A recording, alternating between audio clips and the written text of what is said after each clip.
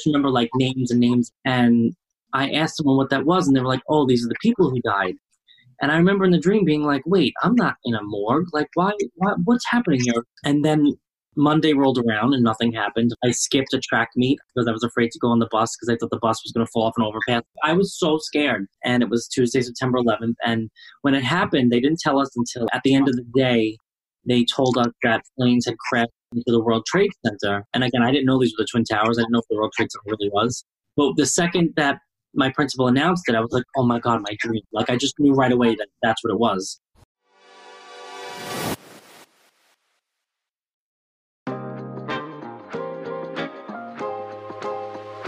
You ever wonder what mediums do with their free time? How about a 30-something-year-old gay medium living in New York City? Well, in this podcast, you're about to find out. Welcome to Ghost Daddy, a place where LGBTQ plus spiritual people, and our cis-hetero allies, of course, have a place to just be themselves and spread their wisdom. This is the new face of spirituality. None of that love and light, toxic positivity crap. So pour yourself a vodka soda, open up your mind, and start listening. You can listen to the Ghost Daddy podcast anywhere where you listen to podcasts.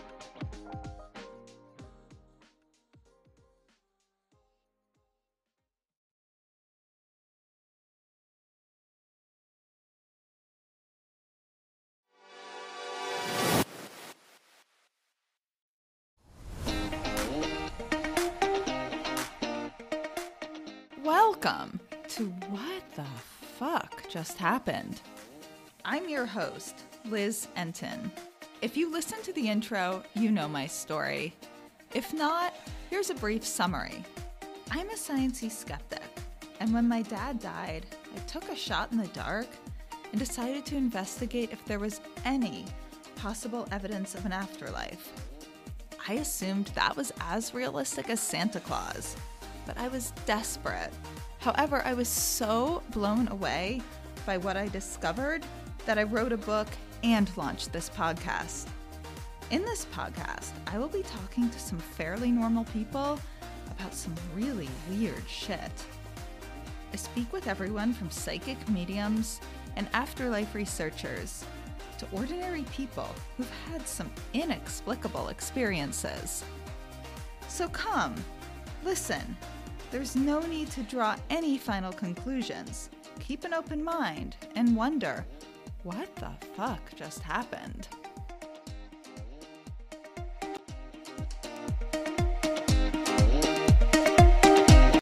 Hi, everyone. I'm Joe Peretta. I'm a psychic medium based in New York City. It's a little crazy here right now, as you could all imagine. You know, my whole thing is that I talk to dead people. I know that might sound a little crazy for some of you listening.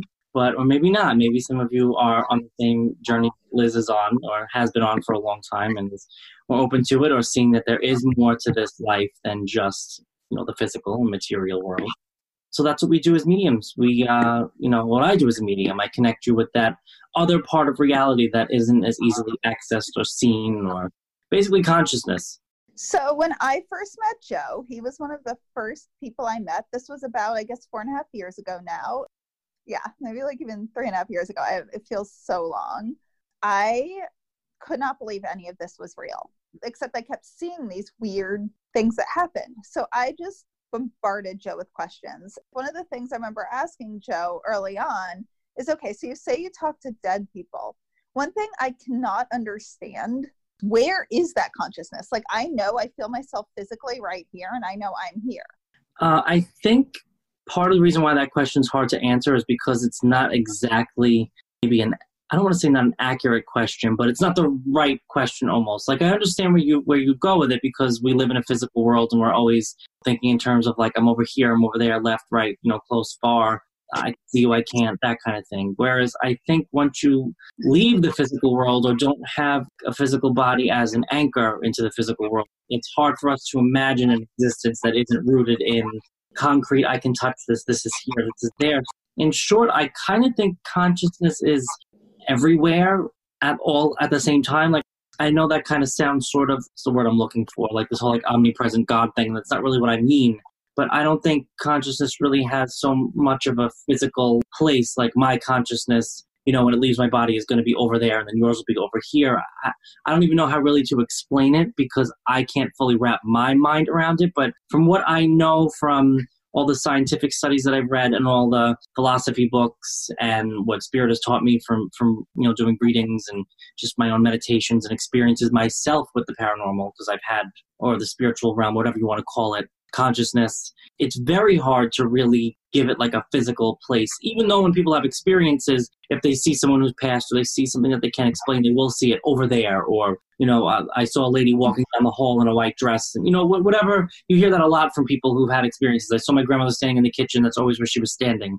I think that's to interact with us here in the physical part of existence. But as far as like where that consciousness is, I sort of think it's all around us, or not to get too philosophical and lose everybody, but there is this school of philosophy and thinking, idealism, where instead of everything being material, it's the complete opposite and everything is mind. So even though like we have a physical world, idealists will say, and idealism says that all of that actually is mind and not actually matter, and matter stems from mind and not mind stemming from matter, like how our current society and science and medicine is set up. So I don't know if I 100% believe that. I'm not saying it makes a lot of sense to me, but there's still a lot of mysteries and things that kind of questions that it leads, And long story short, I don't know if that question is even answerable or maybe even the right questions. It's really hard, Liz, I'm sure you've seen this. It's hard to ask the right questions about something you don't even really know about. I don't even know if we have, but if we have the mental capacity to understand completely the questions to ask in one sense. And I sort of equate that to trying to understand infinity. It has to exist as a concept. We can understand the concept. We can study the Big Bang. But what about trillions and trillions of years before the Big Bang? We don't have the capacity to hold infinity. I sometimes think what the substance of consciousness would be. It's just something we are not anywhere near capable of understanding if we ever fully can. I can factually say, though, that I think so interesting is I've seen you get actual information that you cannot know by normal means. I can say, with Joe, when I first met him, I wouldn't give him any of my information. Nothing. And none of the other mediums, when I'd sign up for readings, had any of my real information. Full disclosure, he did know it was me by the time we had our reading, but not in advance. When the reading started, he knew it was me. And he still got factual things that are not Googleable. How many of the people who go get readings with you go in under secret identities? Honestly, I think it's not a lot of people, but I probably wouldn't know. Yeah, I've never had anybody say like, oh, by the way, my name's not really Joe, it's Anthony. You could just use your first name and change the middle name or use a whole other name. Like, you can make anything up and just John Smith. Like, it doesn't matter. A medium doesn't need to have shouldn't have really any information about you. Granted, when people contact me, like they do with their email, so I have their email, and if I were Googling people, I could do it that way. I'm not saying that I do, but if you're worried about that, just make a new email, get a VPN. I did that actually last year, right? I think I told you, Liz, remember? I got a reading with like a pretty famous medium, actually, or I don't know if she's famous, but definitely like well-regarded. And I didn't do it to test her. I did it for my own self, just because I know a lot of mediums anyway. The best mediums in the world a lot of them are my friends, so they know things about me. So it's, it's hard to get like a comprehensive sort of reading rather than just like, is this or that going to happen? So I did it myself. I downloaded VPN, protected my identity. I made a fake email. I used a fake name, and the reading was awesome. She told me stuff that happened like 6 months later that no one could have even known about. She brought up stories that no one knew about in my family, and it was, a great experience, and it really helped me at the time. So it is a good thing that you did that, Liz. It's not a bad thing at all. I know some people kind of feel bad about it. And like, oh my God, I'm lying. Listen, this is about you getting your validation.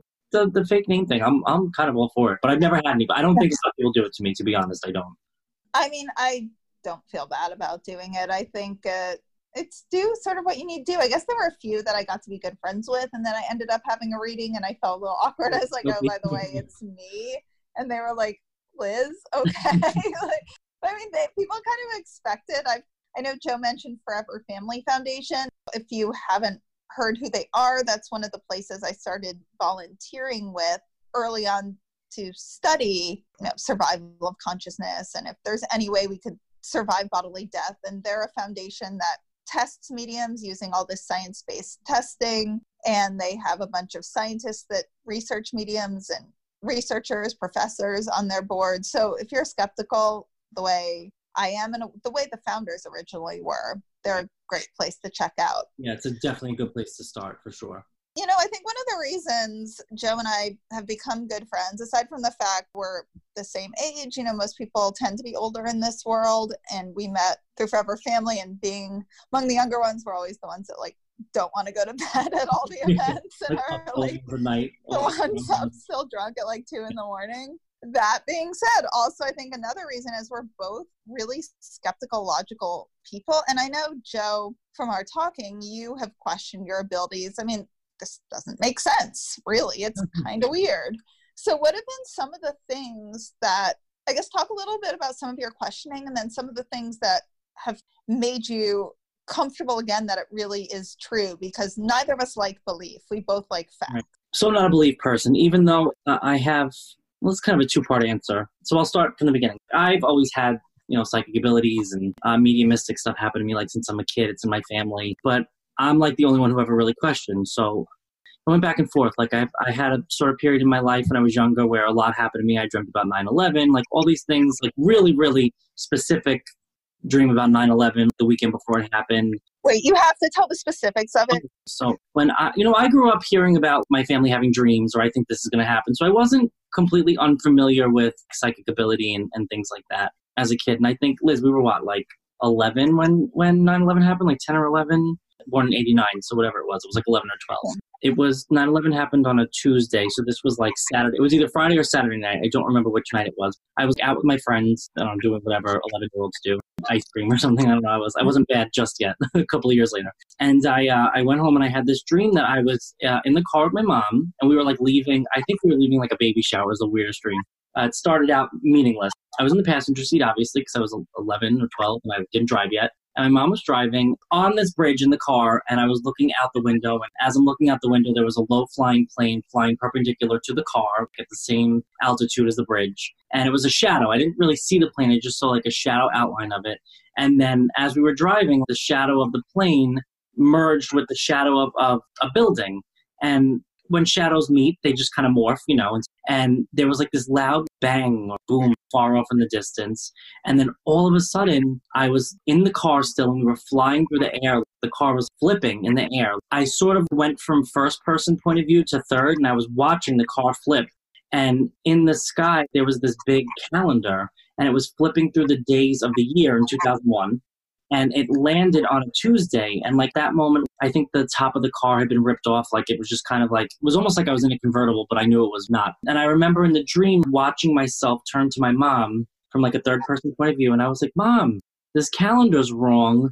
I was like, next week starts on Monday, not on Tuesday. I was like, why is this calendar starting next week on Tuesday? It was really confusing because like that's where the calendar stopped. And then all of a sudden I like kind of zoomed out, and as the car fell, I could see the sky red and had like black smoke, and I fell into a pile of rubble. And I remember seeing the Chrysler building, but I didn't know it was the Chrysler building at the time because I was an 11-year-old from Long Island, so I really didn't know the city skyline. Like, to be honest, I didn't know what the World Trade Center was.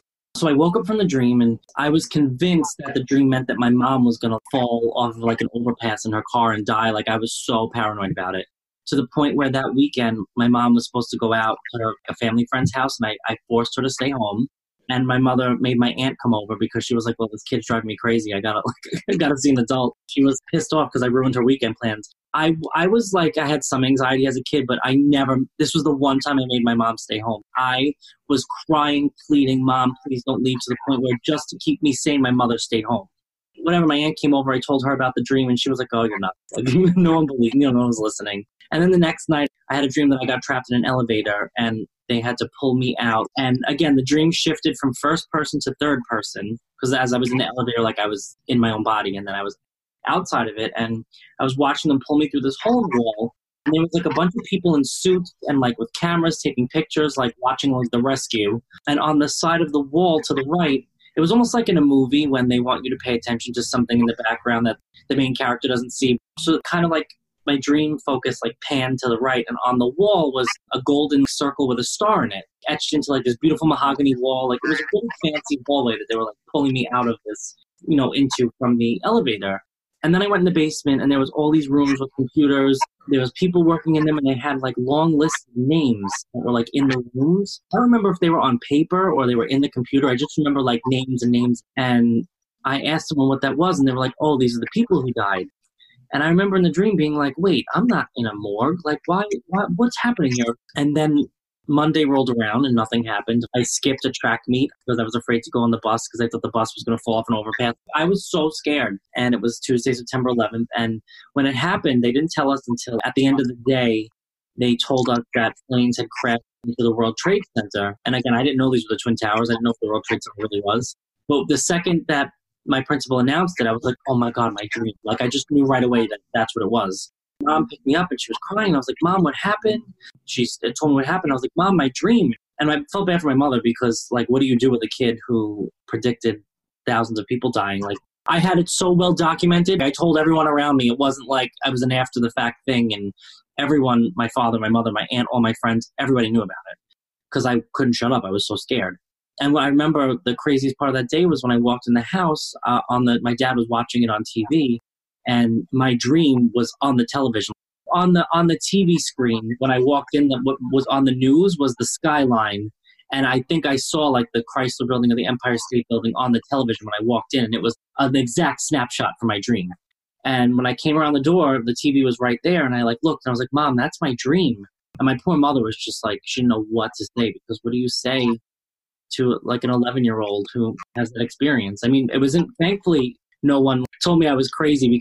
That is so batshit. And I have to bring up one thing here too. Not only is it crazy that you knew it, but that you knew it in advance, which just, I know we talk a lot about time. And this just makes you really question the nature of time. And one of my favorite things, and I know, Joe, we've talked about it quite a bit, is the Global Consciousness Project.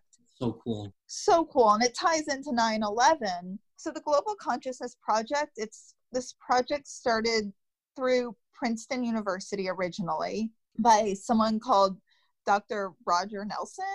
I'll put a link to it in the show notes. To summarize, there are these things called random number generators, and they're essentially a digital version of a coin flip.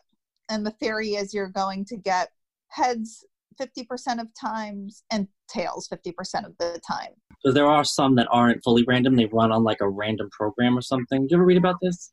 And then the ones that they use are like actually random. I think they use they're done programmed these machines to be completely random. They use zeros and ones, and the theory is it works the way heads or tails, where you're going to get ones 50% of the time and zeros 50% of the time, letting the machine run.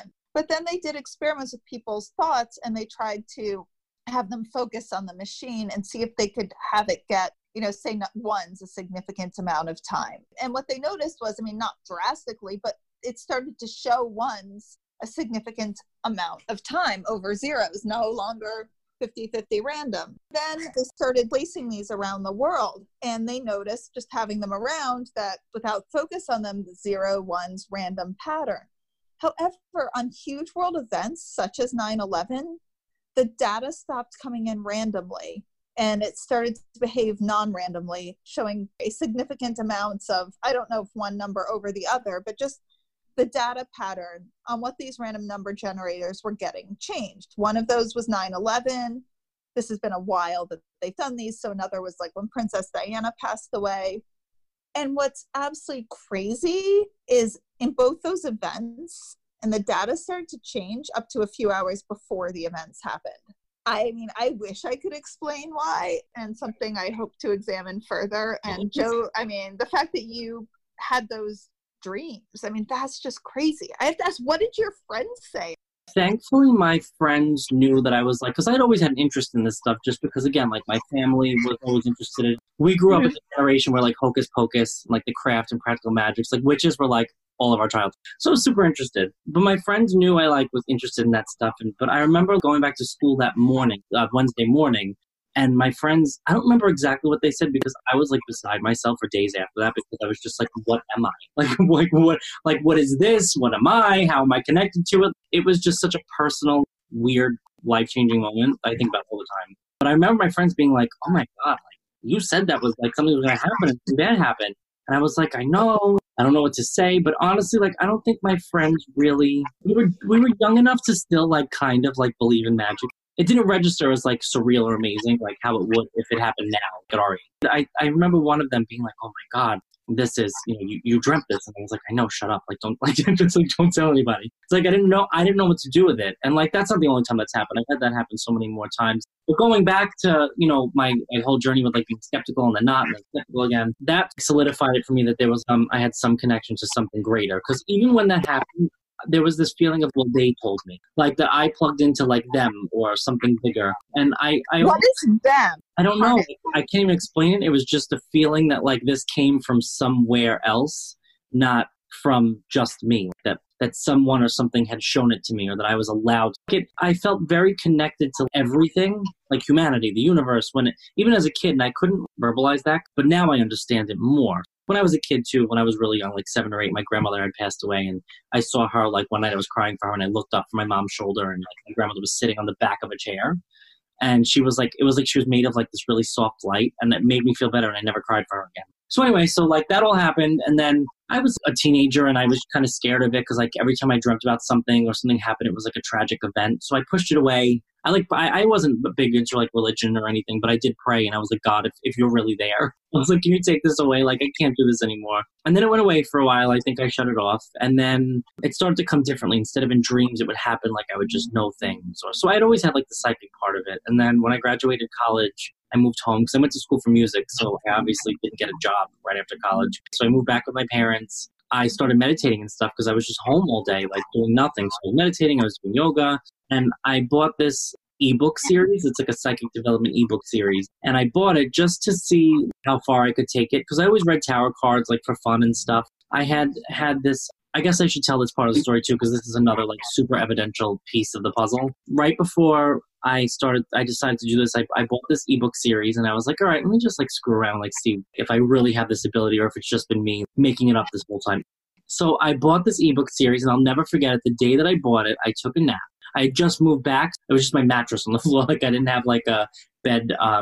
What's the word I'm looking for? Whatever. I didn't have like an actual bed. It was just a mattress on the floor. I had this dream that I was stuck inside of an emerald and I was looking out and there was this guy holding it. It was like I'd been like shrunk down and this guy was holding it and he had like a long beard. He looked like Merlin, like that, like old wizard type. And he was laughing at me. And I was so disturbed and scared because I was stuck in this gem and I was like, oh my God, I'm never going to get out. And like, he was laughing at me as if, oh my God, like, what are you even scared of? That, like, like a superior sort of intelligence kind of thing. And I was just like, oh my God, like this guy's so mean. He's laughing at, you know what I mean? Like I was just really upset. And then I woke up and I was in a sweat and I was like, I'm going to call that guy the alchemist. Like I came out of nowhere and I knew that the dream meant something because it just felt so real. And I was like, why is this dick laughing at me? Like I like knew it was real. It was so weird. So then I got my ebook series and there was 5 books and the author suggested to take 6 weeks for each. So I had kind of like filed that in the back of my mind. And then when you finally get to book 3, so this was like 3 months later, it teaches you how to channel your guides. So I was like, all right, here we go. And it was weird. Once I started doing this psychic development series, like I was meditating a lot and I did notice feeling much more perceptive, and randomly people that didn't even know that I didn't know that they knew I had tarot cards were asking for readings. I never talked about it with them and they were like, do you still have your cards? And I was just like, who the hell told you I had tarot cards? How do they even know this? It's so weird. I wasn't doing it at all for anyone. And then just everyone like came out of the woodwork. I took that as kind of like a sign too, but I started to channel my guides. I got this book to write down what they would tell me, and because I had to test them. So I was like, if they're really there, they're going to be able to tell me stuff that I wouldn't know in advance, and then I'll write it down. So they told me stuff and a lot of it ended up happening. But one of the things that happened was... Wait, can I ask you, I'm interrupting, sorry. When you say they tell you, is that like in a dream? I don't even know how to explain it. In the beginning, it was I could only do it during meditation, and I would like kind of like see them in my mind's eye, and then they would give me messages.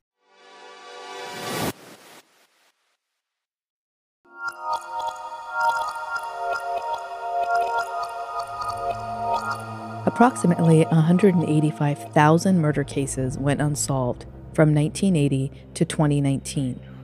On average, 66% of homicides are solved each year. So what about the other 34%? Alarmingly, the number of murder cases that went unsolved by police hit a new high in 2020, resulting in only 50% of cases being solved. leaving far too many families with no answers, no resolution, no closure. That's why we investigate and report on unsolved cases, to spread the word in hopes of helping families who are searching for answers. We don't sleep. We're just actively looking for her. These girls were alive. They were living, breathing people. They weren't a picture in the media. There was a body found in a truck recently. None of us know anything about that body. Who was it? What happened? What could have happened? Who could have been involved? There's no answer. And it's just horrible. A true crime series investigating mysterious, unsolved cases. Real people, real stories, real crimes. Tune into Speaking of Crime with your hosts, Gia and John. Available on Apple, Spotify, or wherever else you listen to podcasts. We are at Speaking of Crime on Instagram and Facebook, and at Crime Speaking on Twitter.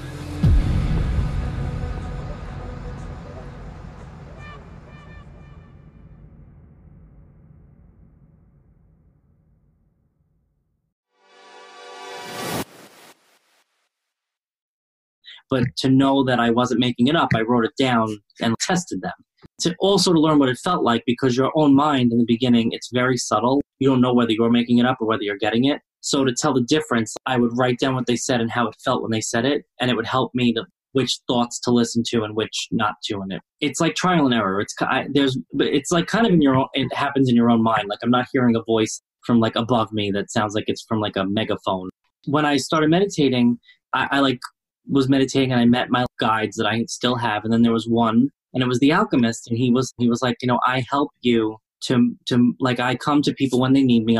He said he was like no one's like permanent guide, and he goes to different people when they're like waking up or when they're learning how to listen to like the universe, and basically what I was doing, becoming more spiritual and tuned in, and anyone who's doing anything like getting your consciousness on like a higher level and just learning how to read the symbolism of the universe, or whatever it is, this whole spiritual path. So when I needed help with it, I would like ask him, and then that went on for a few months, and then I booked a reading with this woman who I wanted to take lessons from, because my guides had told me that I was a medium, and I didn't believe it, and they said to me, in May, you're going to have a very special experience, and it's going to have to do with you becoming a medium. I was like, okay. So this was in like April. I wrote it down, and so I found this woman who taught lessons. And I approached her because she came up in a couple of different ways from different people. So I was like, all right, I have to.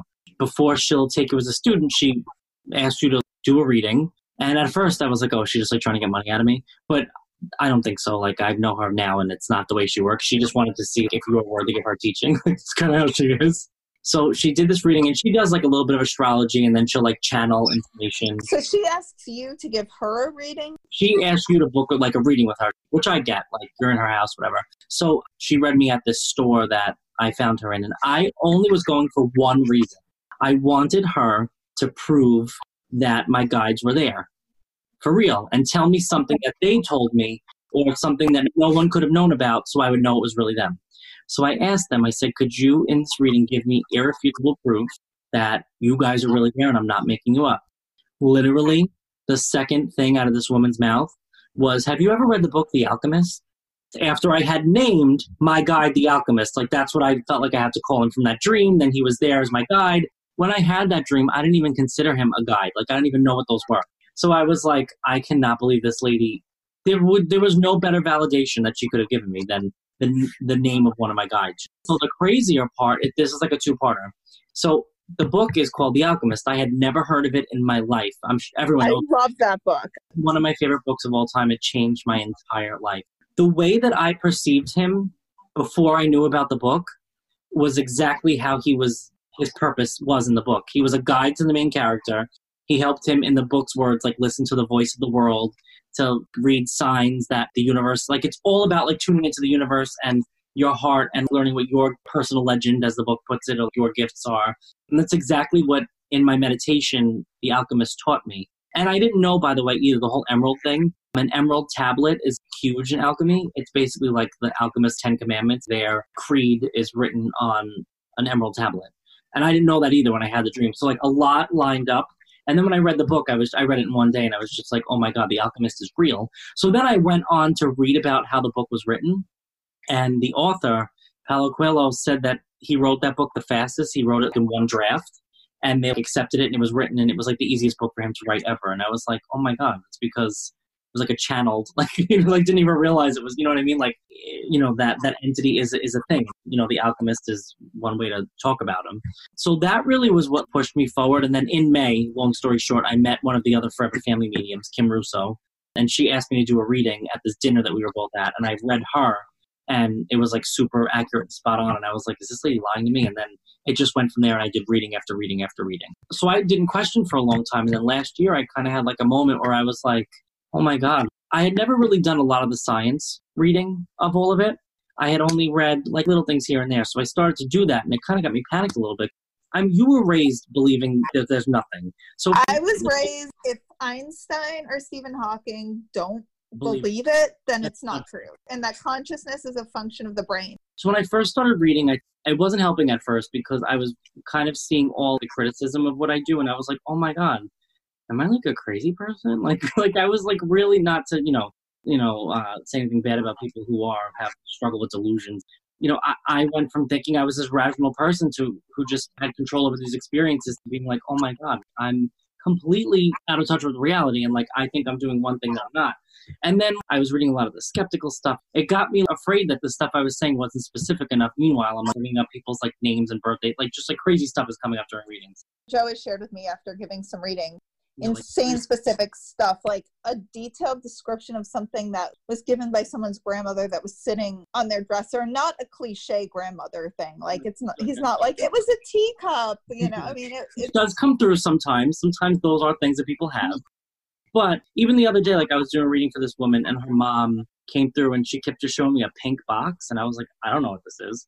So I told her, I said, your mother keeps showing me this pink box, and she said it's important, like I don't know what this is. And she was like, oh my God. She was like, my daughter made me a pink ceramic box, and it's her favorite thing that she gave me. I thought it was alive. But her mom never got to meet her and had just given me her name and like how the daughter is an artist. I was like, see, your mother knows your daughter. And I was like, and then she showed me a pink box. And it's just like an extra validation. We're talking about your daughter. Your mother said she knows her. She brought up the pink box. That daughter made up. There's just so many that's just one example. But so I was like freaking out about that. And then I started to come around a little bit, feeling better about it, because I was honestly, the whole time my guides kept telling me, think of your own experiences. So I was like, okay, like I had to sit for a second and like logically look at my psychic experiences, because skeptics will just say, oh, well, it's coincidence. And I was like, I have had so many very accurate predictions happen, not even just doing readings, but when I was younger, with the 9/11 thing with people who died. There have been so many, and I was like, if that's just chance, then I am the luckiest person on the planet because of how accurate I've been by it, like accidentally. So when I thought of it that way, I was like, it's illogical not to make some kind of connection with the word I'm looking for. Like, it's not an arbitrary thing. There's some kind of force or something, there's some kind of reason behind this. That kind of sort of helped me a little bit. But honestly, one of the books that I read that really, really helped, and Liz, I think I made you read it too, The Flip. Yes.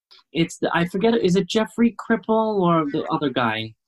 I think it's Jeffrey Kripal. I will also put it in the show notes. He's like he's in academia, but he studies like religion, like a theosophy, or that's what his specialty is. But he basically compiled this book, and like the first half of it is all these really smart Nobel Prize winners and like all these really intelligent people that you never knew were super into the paranormal and had experiences and were believers in it, not just because of their own experiences, but because of the knowledge that they had of physics or of some other science, coupled with seeing it actually happening in front of them. I think he talked about how Marie Curie she was like going to seances and stuff. She was like really big into getting readings. It kind of takes the stigma out of it. Because I know, like, Liz, I feel like you've done this and I've done it too. We look at these people who are Stephen Hawking, Albert Einstein, or that book helped a lot actually, because it made me feel better. I was like, you know what? These people are smarter than I am. I mean, I don't think I'm stupid. I think I'm actually pretty smart. But these people, like the woman discovered like radiation. Marie Curie, like, hello. Radioactive material, and here we are, here she is at seances, and somebody like that. I mean, I'm not saying that just because you're book smart means that you're street smart and smart with people, but When you read even about Claude Swanson or other physicists who are like, nope, there's definitely more. You have to sort of take a step back and be like, that person can't be that dumb if this is what they do and they still see it. And then when you go to the other side of the physicists and the scientists who are so against it, if you read their reasons, a lot of the time, their reasoning, I'm not saying that they don't have a good reason for not believing, but most of the time it's very shallow, or it's very just like, oh, well, it can't be possible, so it's not. I remember sending you an article, Liz, last year. I don't know if you remember, it was like in the Skeptical Inquirer or something, and they were ripping apart a book or a study, and they were like, well, we actually didn't read it, but here's the reasons why it's not true. Like, you didn't read it, but you're giving me 15 reasons that a physicist said, yeah, this isn't true. That's so lazy. Don't comment on things you haven't looked at. Within reason, like, I don't need to read every article about why, like, abortion would be bad or Donald Trump's a good president. There's some stuff I know is a flaming pile of bullshit. I know abortion's fine for people to choose and Donald Trump's the biggest asshole in the world. So I don't need to read every single thing. But within logic, if someone is saying, and multiple people start to say, this is happening, even just looking, exactly. And it's like a lot of people in academia or in the science world don't even want to entertain it. And most people don't, when I talk to people who are skeptical, I'm like, you do realize that there's over 100 years of actual scientific research in this field, right? Never heard of that. Well, of course you never heard of it because it's not talked about. Like, it's not a mainstream thing. It's taboo. We're dealing with a subject that's very taboo, but the reason why I bring it up is because you have to remember that we're still people. Like, even though scientists might want you to believe that science is just all reason and it's objective, it's certainly not. Science is, but the people practicing it aren't. You have to look at the people doing it. And if you look at, like, the culture in science, and even if you take Rupert Sheldrake, for instance, right? He's a biologist, brilliant guy, pushes all the time for more investigation into psi-related phenomena, and he doesn't do a lot with mediums, but he's definitely, like, all for research. Psi, which is forms of psychic, right, and things such as a mind's ability to move objects. Psi in nature, like he did experiments with, like, baby chicks and stuff, and their mental capacity to manipulate, like, a robotic mom.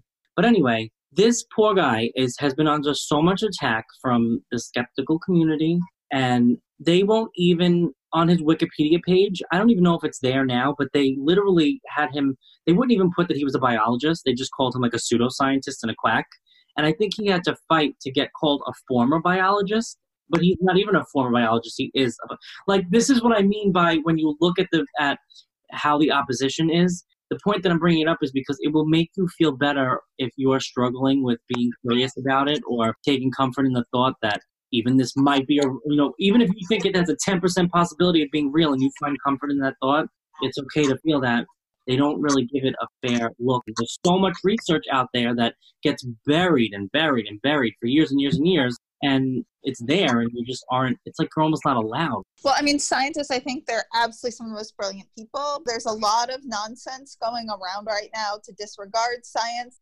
They're geniuses at science. There's just things they have not examined. And that doesn't mean don't defer to them when it comes to medicine. Right, like trust it for what it's good for. And it's not that it can't be good for this. There are 3 types of studies within this paranormal, for lack of a better word, world.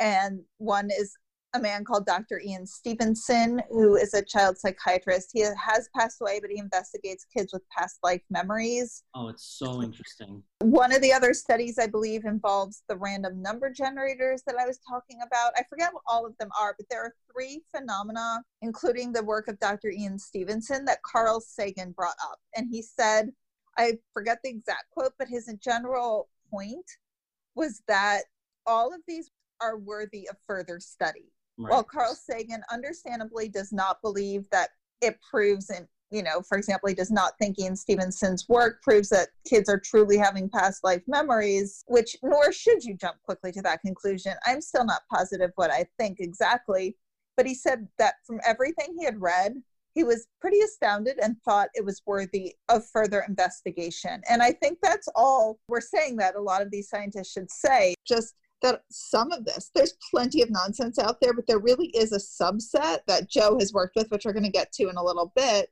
that really are worthy of just looking at and curiosity.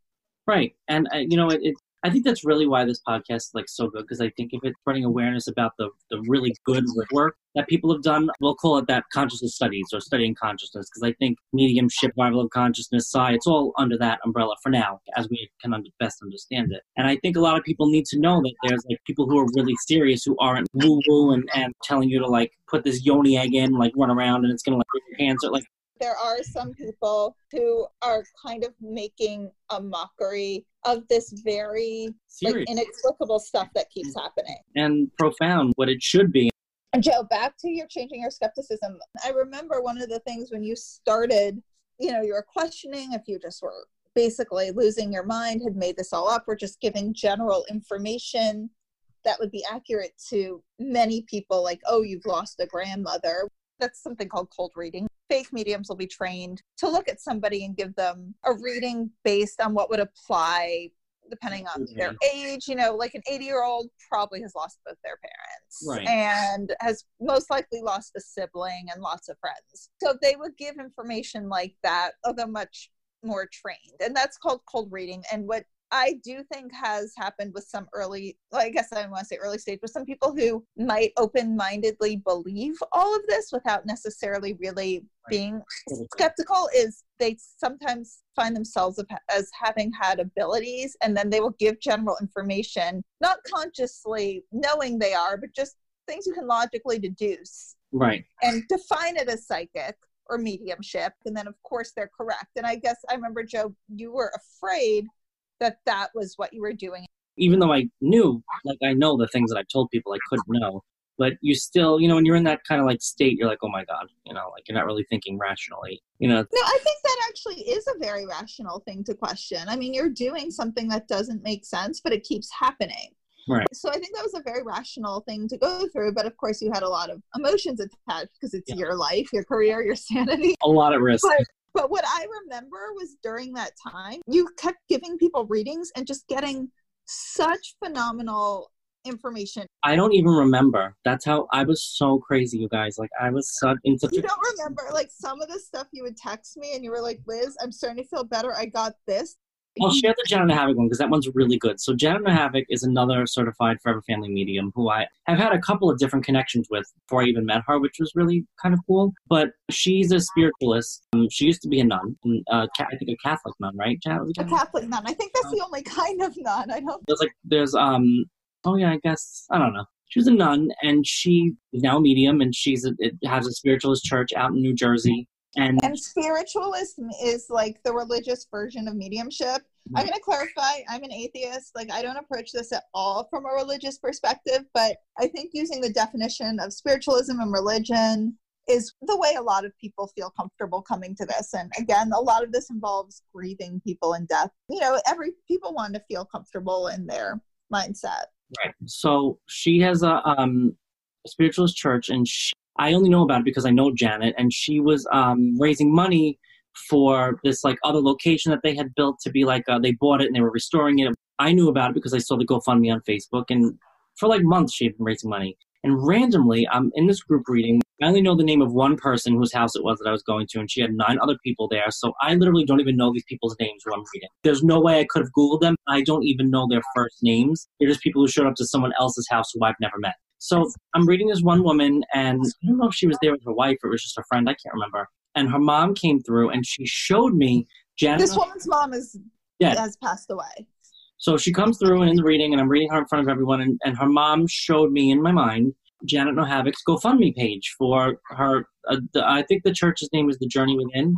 So I look at it, and I was like, I know this is going to sound crazy to you. I was like, but your mother's showing me my medium friend's donation page for her project at her spiritualist church upstate. So she like looked at me and her eyes popped out of her head and she was like, is it called The Journey Within? I said, yeah, that's what it's called. She was like, after my mom died, I got a reading at that church. She was like, and it was so amazing, and it made me know that my mother was still with me, and I was completely skeptical. So I just donated money a week or 2 ago to help her out. And I was like, wait. What? Like there's no way I could have known that is such an obscure fact. Like who knows about a spiritual? I'm not even a spiritualist. Like that's not my religion. You know what I mean? Like I don't even know anything about it. Joe would text me these just incredibly specific things. He's like, wait, I really am getting things. He would get first names. Sometimes he got hints of last names. Let's say the last name was Smith, but it wasn't these common last names. He would suddenly see a blacksmith and he'd be like, why am I getting something like Smith? He was just getting information like that nonstop. And now we're going to pause for a second for the question of the week. This week's listener question was submitted by Lauren G. She asked, what is one book that changed your mind the most about afterlife evidence? That is really hard to say, one book. For me, it was really an accumulation of everything and just so much phenomena, so much data, so much evidence, and so many intelligent, logical-minded, scientific people writing books on everything from NDEs to data on mediumship readings.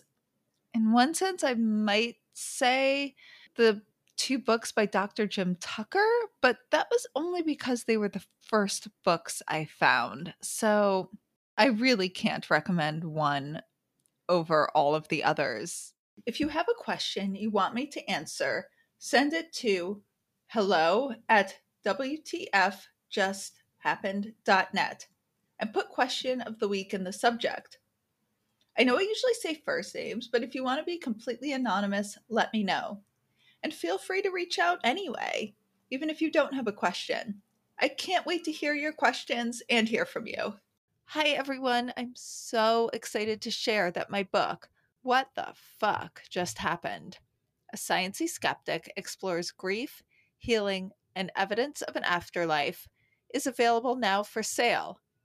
If you go to wtfjusthappened.net, you can see the link to buy it. I'll also have the link in the podcast show notes.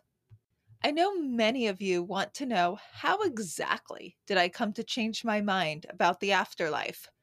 Well, this book is all about the first stages of my exploration into this afterlife evidence to where I'm at today.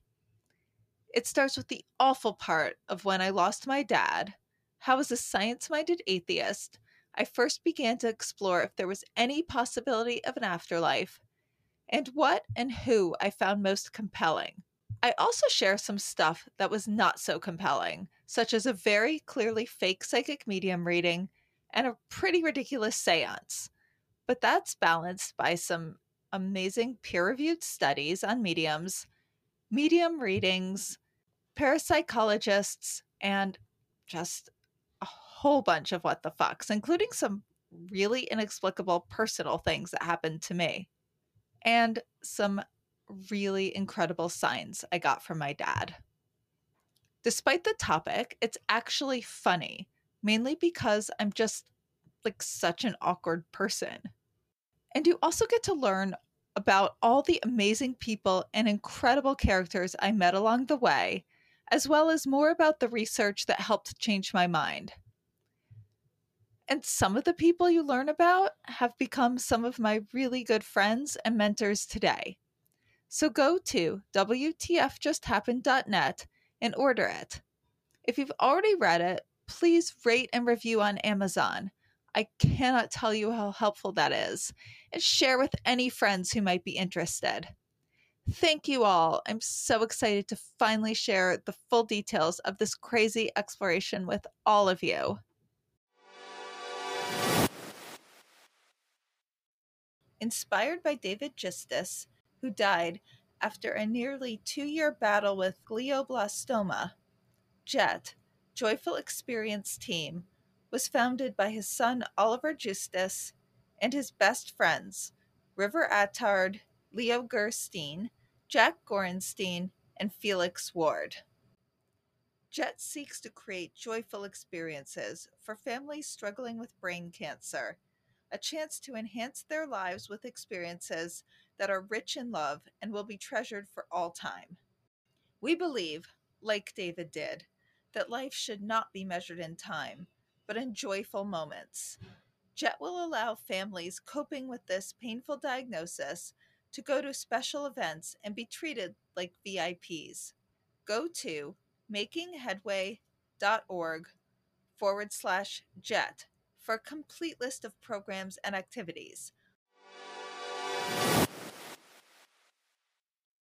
I'm going to interrupt and cut off episode 1 of my conversation with Joe Paretta here. Our talk is not over. We'll continue in the next episode. You can learn more about Joe on his website. It's joeparetta.com, which is JoePerretta. Or follow him on Instagram at Joe Paretta, also with 2 R's. I will put this information in the show notes. To get more information on what the fuck just happened, go to WTFJustHappened.net. There you can order my book, What the Fuck Just Happened?